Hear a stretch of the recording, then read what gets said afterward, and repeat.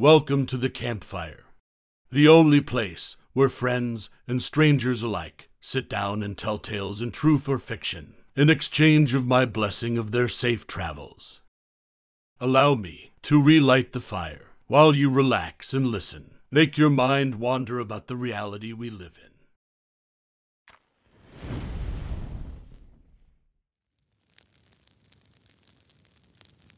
The story I'm about to tell you is from a traveler named Bifil's Disciple. He called this experience, "I just graduated from medical school, and my new hospital has some very strange rules. Please, allow me to tell you his tale."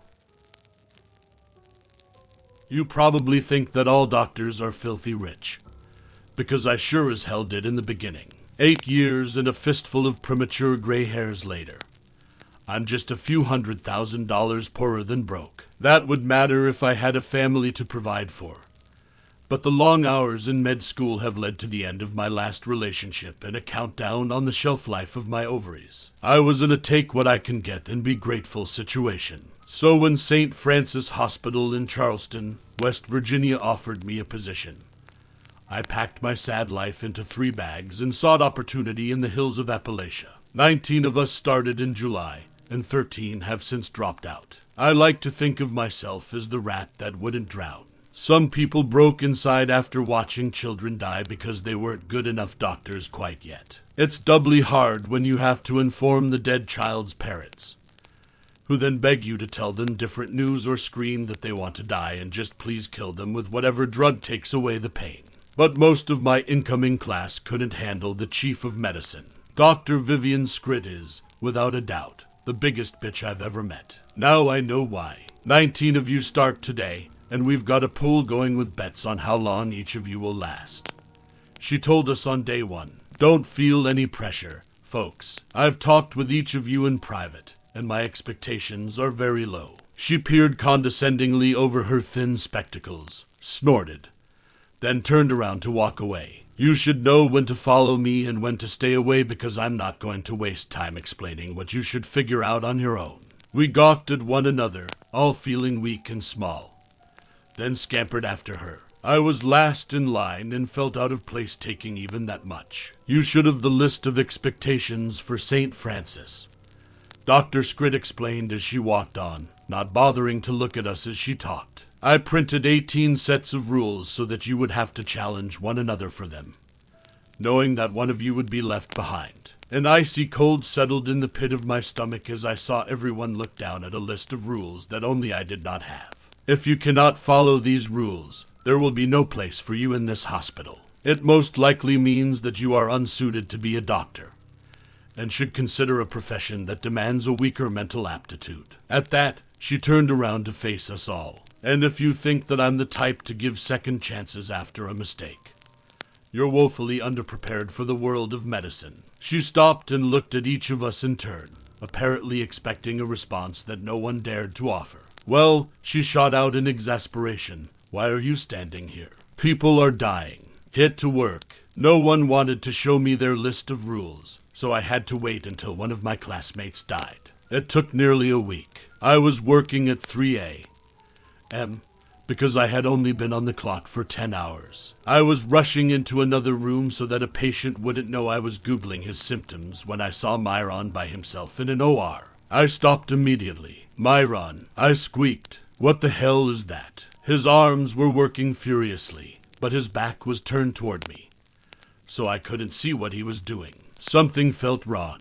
Myron was the pick of our litter. He'd been top 10 in his class at Johns Hopkins, and he would remind us of that fact in exchange for answering the questions that we were too terrified to ask Dr. Skrit. Slowly, I approached Myron, not wanting to startle him. "We're really busy right now. Is there something you need help with?" He showed no outward signs that he had heard me. Instead, he kept pumping away furiously at the task at hand. When I was 5 steps from him, I could see drops of blood flying over his shoulder, which made no sense since he had been alone in the room.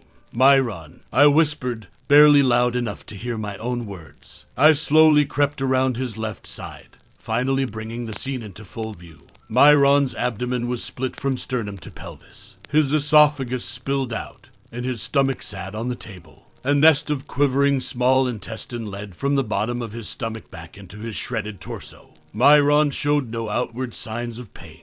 He was too busy working. He clutched his own stomach tightly in his left hand, the folds squirting through his fingers like unbaked bread. His right hand was working furiously with a scalpel, sawing his organ into ribbons. Rivers of sweat poured down his forehead with the intensity of the effort. I tried to scream, but it only came out as a moan. That was enough to get Myron to notice me. Slowly, he raised his head. Slowly, he smiled. It was not a happy smile. With eye contact locked on me, he licked his lips, angrily stabbed a piece of his stomach, and lifted it to his mouth. He bit. He chewed. Then he lunged. But most people don't know how to move with their innards splayed out for all the world to see. And this was his downfall. Myron's tattered guts caught on the corner of the table, and he fell to the floor. Finally, he screamed. I had learned very early in my medical career that compartmentalization is indispensable. That instinct took over my brain at the moment, and I acted clinically. Myron was still grasping his scalpel with his right hand. I kicked it hard, and it flew out of his hands. He stared at me and screeched. With his entrails still wrapped around the table, I figured my best option was retreat. I moved to the back of the room as a doctor and a janitor burst in. And in possibly the most shocking moment of the night, I realized that they were not shocked. Myron was anesthetized, subdued, and extracted within a minute of their arrival. For a moment, I was alone with a pool of blood and diced stomach lining. And something else. A sheet of paper lay on the floor, its corner just touching the edge of the creeping blood. Myron had dropped his list of rules. The practical part of my brain continued to drive me. I snatched the paper from the ground, then quickly exited the room, taking care to avoid the puddle. I didn't want to leave any bloody footprints in my wake. I knew that I had to read the list as soon as I was able to find 30 uninterrupted seconds to myself. 3 hours later, I had my opportunity and ducked into a janitor's closet. With a shaking, exhausted hand, I pulled the chain on a bare bulb, tried to ignore the noxious smell of leaking ammonia, and read St. Francis Hospital Rules, Guidelines for New Doctors. 1. Never, under any circumstances, share your copy of the rules with anyone else. 2. If any other doctor displays erratic behavior, leave the area immediately. Do not make eye contact. 3. If any other doctor is approached or detained by someone in a janitor's uniform, do not interfere. Never ask about that former doctor again. 4. Never touch any seemingly abandoned Reese's peanut butter cups. Those are Dr. Scrit's favorite candy. 5. Any child that dies in St. Francis Hospital must be cremated within 120 minutes of the official time of death. If you suspect this rule has been broken, alert Dr. Scrit, and the hospital will be evacuated. 6. There is no children's burn unit at St. Francis Hospital. If you find yourself there, continue walking until you return to familiar territory. This usually requires traveling in a straight line down the central hallway for 47 minutes. You will not reach a wall during that interval. 7. This rule is on a need-to-know basis. 8. A small quantity of sulfuric acid is kept in every room.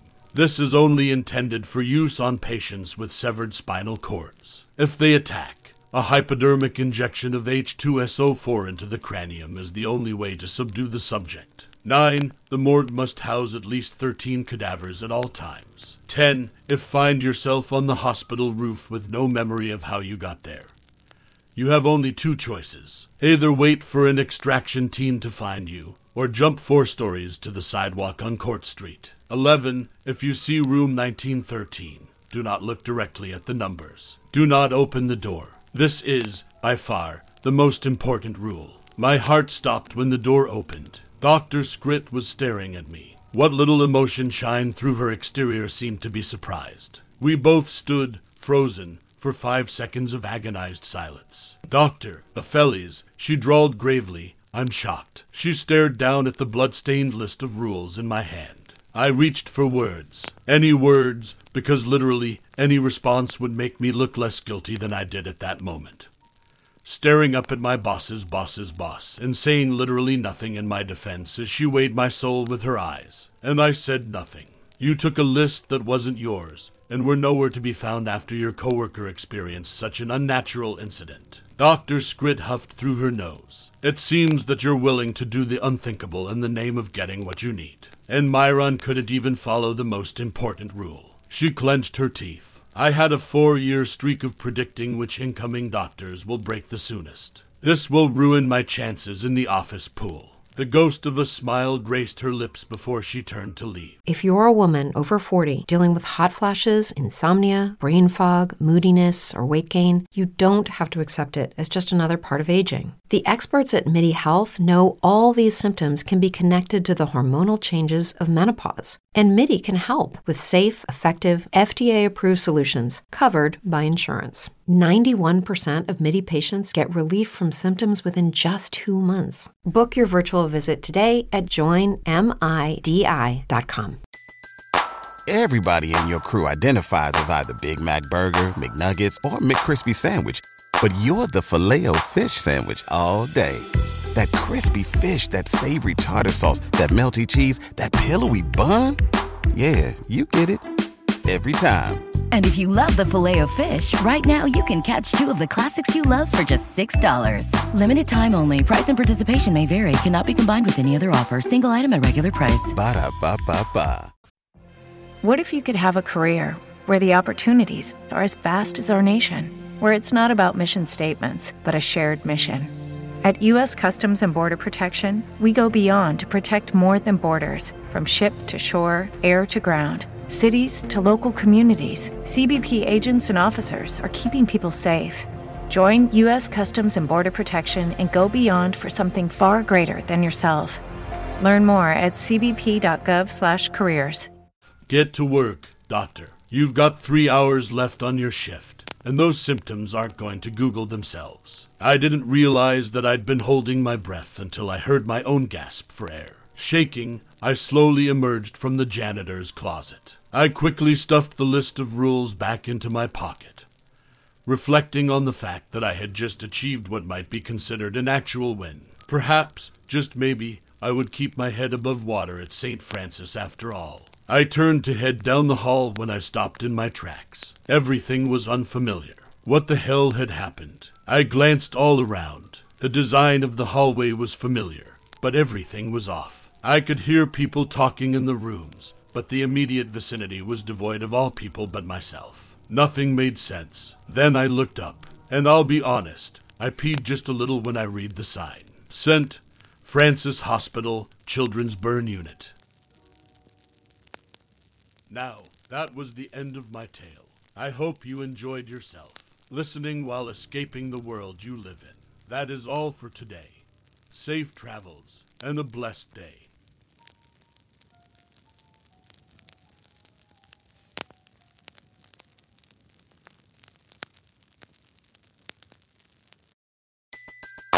Everybody in your crew identifies as either Big Mac Burger, McNuggets, or McCrispy Sandwich.